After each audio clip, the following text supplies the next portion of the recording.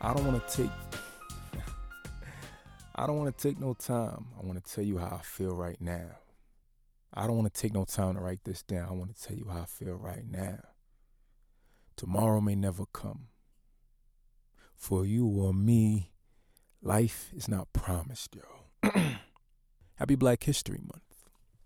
The fear within the Black experience is the awareness that tomorrow may not come. Everyone knows tomorrow may not come. But the Black experience is having that fear amplified. It's gotten better relatively, right?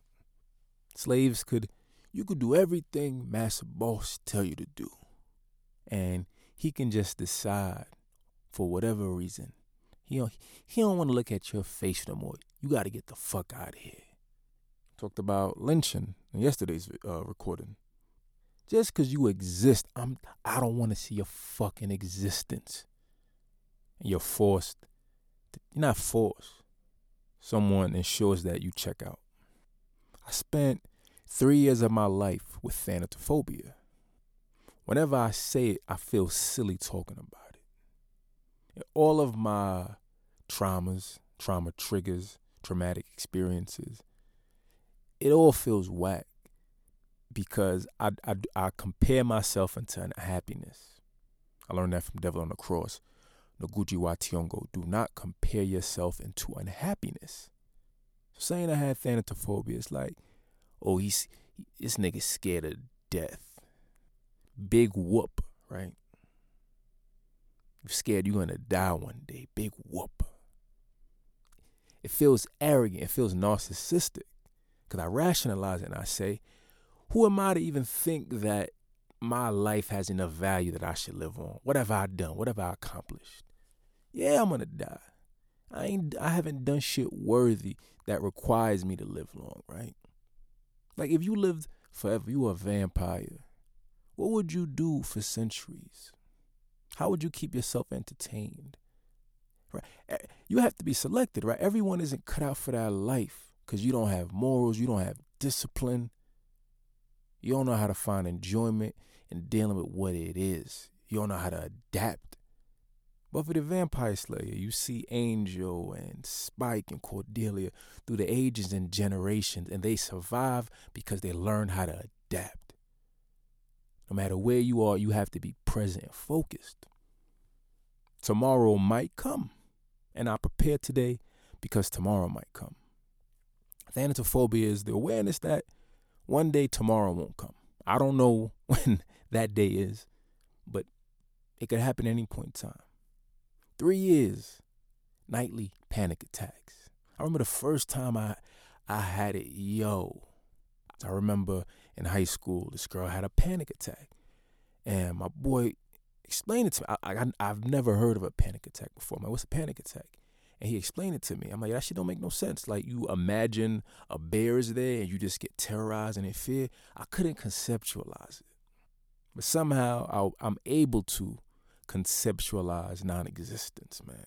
And just peer into the darkness and the awareness that life goes on without me. Being depressed, feeling low, like, what the fuck is this life experience, man? And reaching toward your light, microdosing on life to self-heal from your trauma triggers. My memoir audiobook, I say, trauma is my birthright. For so many of us, trauma is a birthright. Within my birthright is social trauma that I inherit being a Haitian American, first generation born into the Black experience in the United States. Right? If I was born in Haiti, I would just worry about money and food, right? This is the simple shit. I worry about getting by.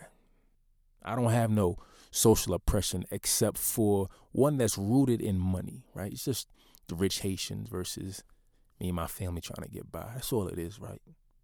Everyone in a developing nation, they're just looking for some money to get the fuck out or just to change their situation, man. That's the only oppression. Being born in the United States, there's that. But there is the additional racial oppression that you deal with. Women have innate social oppression. Everyone has innate social oppression.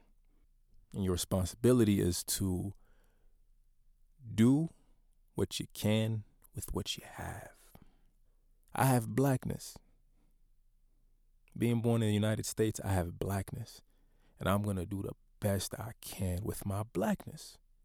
Panic attacks are heavy, man. Disorientation, wondering. It's like suffocating. You can't catch your breath. You feel like you're suffocating. You wonder, when is this going to stop? And that first time, I'm just like, yo, clutching at my heart, yo. I had to grab a pillow and rip at that shit to release the energy. I couldn't yell. I wouldn't yell. My mother was in the next room. I didn't want to be weak. This is my weakness to hold on to and maintain. Eventually, tomorrow comes. And what I really want to talk about, what Umi says, is Umi, mother says, what have your parents said to you? Earlier today, I texted my sister, just appreciative of our mother and how she always made sure that we were presentable socially. I never had no boogers walking around.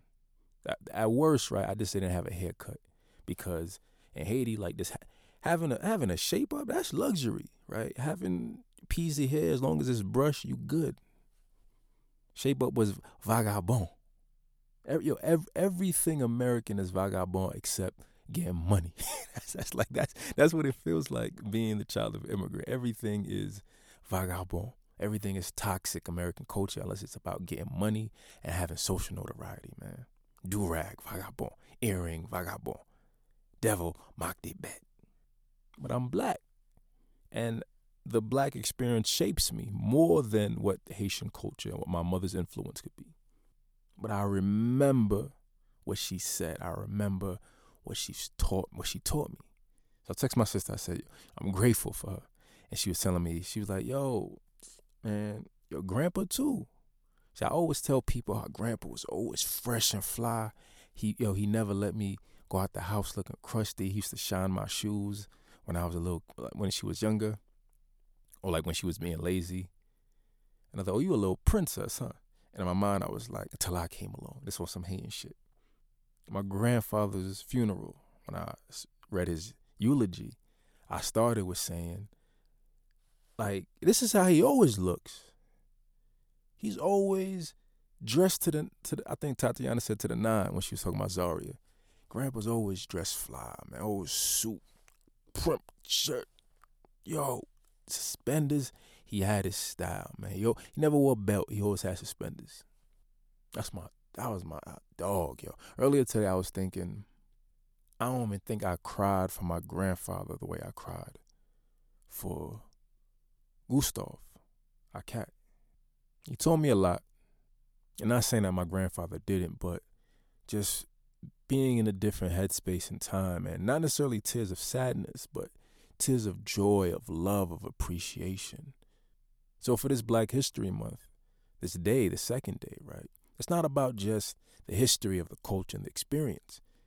Add on the history of what the people in your life have told you, what the people in your life have taught you, what they've sacrificed, accomplished for you, the ways they've looked out for you. Being young, having tension with my mother, my grandfather always say, yo, Clifford, just chill, man. She's your mother, just chill. And, you don't want to hear that shit, man. And you don't get it until later in life, right? Because I'm still a boy, I'm still a boy. When a man tells you, yo, like, that's your mom's, bro, like, chill out. Your ego is what makes you a boy when you're like, yeah. You grumbling. Growth and healing that's my mom's, yo. She did right by me, relatively, right? I talk about don't compare yourself into unhappiness. Sometimes we stay fixated on the negative things people have done for us, and we forget about how worse it could be, right? My mom's put me through college. Whenever I've been in need, I can go to my mom's. There's some emotional trauma that might come with it. At the end of the day, I have to just deal with it, right? Sometimes that's just the cost of asking for a favor or being in need. And growth and manhood is I don't need from you the way I used to as a child. I've grown up. I can do it on my own. My mother taught me how to be a gentleman. You always carry mint in your pockets when you're talking to people. You always pop a mint. Your breath never smell. You too temperamental. How you gonna marry you this temperamental? The people in your life who love you, right? That's the reality. Not just the people in your life. The people in your life who love you want the best for you. So the things they say are just them presenting what they believe works. Maybe it worked for them. Maybe they see other people doing it, other people's kids doing it. So they say these things hoping that that's your path as well. It's not my path to be a doctor, like a traditional doctor. It's in my path to get a PhD.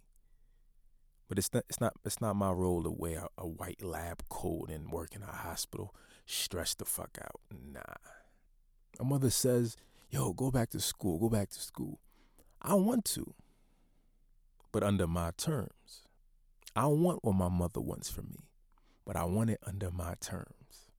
A lot of Umi says is, I want my people to be free,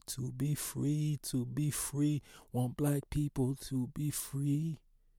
Whenever I hear that part, man, sometimes my heart gets heavy. My heart gets heavy thinking about black history, Haitian history, social history. Along with the trauma of the black experience, I take on the social trauma, man. Yo, sometimes this life experience is whack, yo. And there's a pain in looking into the future and worrying that the freedom that you want for yourself isn't the freedom that other people want for you. And the work here, all of this personal development content, all of podcasts and shit like that, is so that more people can just self-define what they want for themselves. Or more people are listening to their parents, the people who love them in their lives, and hearing what they're saying, but creating and curating that goal to their own personal life, man. During the holidays on TikTok, people talk about it's weird to me, man. And granted, I'm aware of it with maybe one friend, but just not talking to their parents, man. Not going to visit family. RNNN is sponsored by Reaching Toward Your Light, microdosing on life to self-heal from your 3 trauma triggers. A mental awareness and self-help memoir centered on healing from isolation, trauma, and limited ideologies sparked by personal, social, and spiritual trauma triggers. Learn more at reachingtowardyourlight.com. And a lot of the language that I see, right, is just people and family, bullying you, right? They herb you, that's it. Not bullying. You just get herbed, right? When you go back home, you're a herb. And the problem is, right, it isn't what they're saying, right? They're going to say what they need to say. It's your inability to speak up and honor yourself. I used to get beat as a kid until I said, nah, no more. You get robbed up to a certain point till you say, nah, no more. At a certain point, no one talks to you the way they want without your consent. I think the lesson in those experiences, especially with family, right? There's love there. It's not the love you want, but there's love there. And once you're able to stand up for yourself and advocate for yourself against the people who love you, who were there since the beginning of your fucking existence, the rest of society is food for you. Sometimes what people say is too much, right? Sometimes people do too much. Your responsibility is to advocate for yourself, but do it in a responsible way. not to tarnish the bond, not to tarnish the relationship, not to burn the bridge. There are people who love you who are saying important things to you. The message of history, the experiences of history are trying to tell you a very crucial, vital, important, and necessary story. One is, don't ever let that shit happen again. The other, keep a little bit of racism in you, man. Keep a little bit of doubt that is ruled by race. That's racism, right? Keep a little bit of prejudice against the long-lasting energizer oppressor. It manifests in new ways. And growing up, your loved ones tell you all these things so that when you go outside, you can be prepared to cope and deal with the social experience. And that's why the ability to create not a wall, create a boundary with people you love makes it easier to develop that with new people you meet in life. But also know that when people do too much, you have the ability to sever the tie, disappear, or take it to the next level. Listen to the words of the elders, yo. Listen to the words of the people who came before you. They know some shit, man. History is in your DNA. History is in your DNA, man. You are every one of your ancestors who has survived to make it up to you. That's real Black history. It's your history. On TikTok, I see, TikTok and Twitter, Black history is American history. For what? Why is it? What? I don't understand the necessity, man, to add the Americanism into it, man. Blackness is global. And Blackness is a foundation all upon its own. Blackness doesn't need to be American history. Blackness is global history. Blackness is history, period. It is infinite. To add a country, especially the country of your oppressor, it's demeaning, it's degrading, right? I understand the necessity. It's like we need to tell people, right? We need to remind people. Show. The game is meant to be sold, not told. Show the experience, right? When they fucking walk in Target and they see that first section to the right and there's all Black history stuff, that's when they know it's real shit. Not you telling them. When you mail a letter and you put a stamp with a Black figure on it, that's you telling them. When you go to these Black events, when you show up, when you reinvest your money and put it into Black art, that's showing them. That's showing them what Black history is. That's showing them what the Black present experience is, and that's showing them what the future of Blackness is. In a sense, I feel like my mother mostly wanted me to chase acceptance. Right? It's easier being born here to just follow the rules, follow the structure, follow the path that the American experience has laid out. That's the key to success. But if I did that, the history of Haiti dies with me. I bought a book to learn Haitian Creole. And I told my mother, and she was proud. She said, "Oh, that makes me so happy.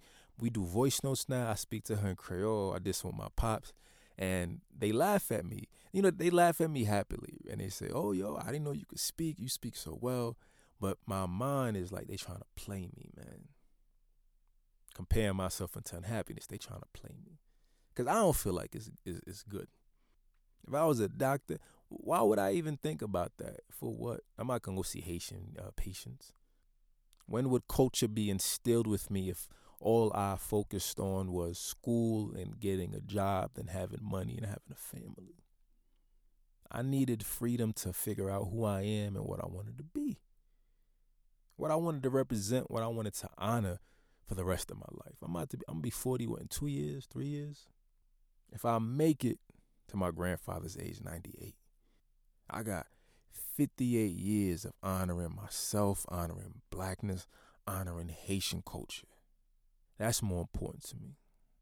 Listen to what the people you love say, but find your individual goals, identity, and responsibility.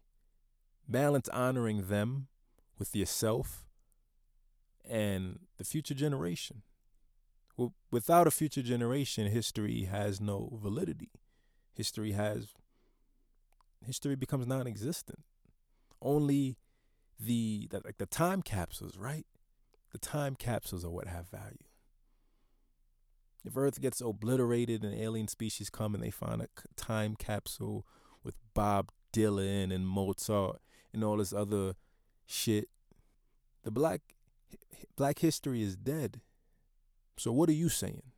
What are you saying to what are you saying? What will you be saying, right?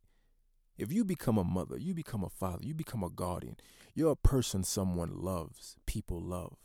What will you be saying so that when they think about their history, they can reminisce and be like, yo, my grandfather always had me fly, man. My mom's always looked out for me. My cousin, my brother, my sister, my niece, my teacher. Knowing your history, acknowledging your present, and forging a path for your future. That's what I say. Peace.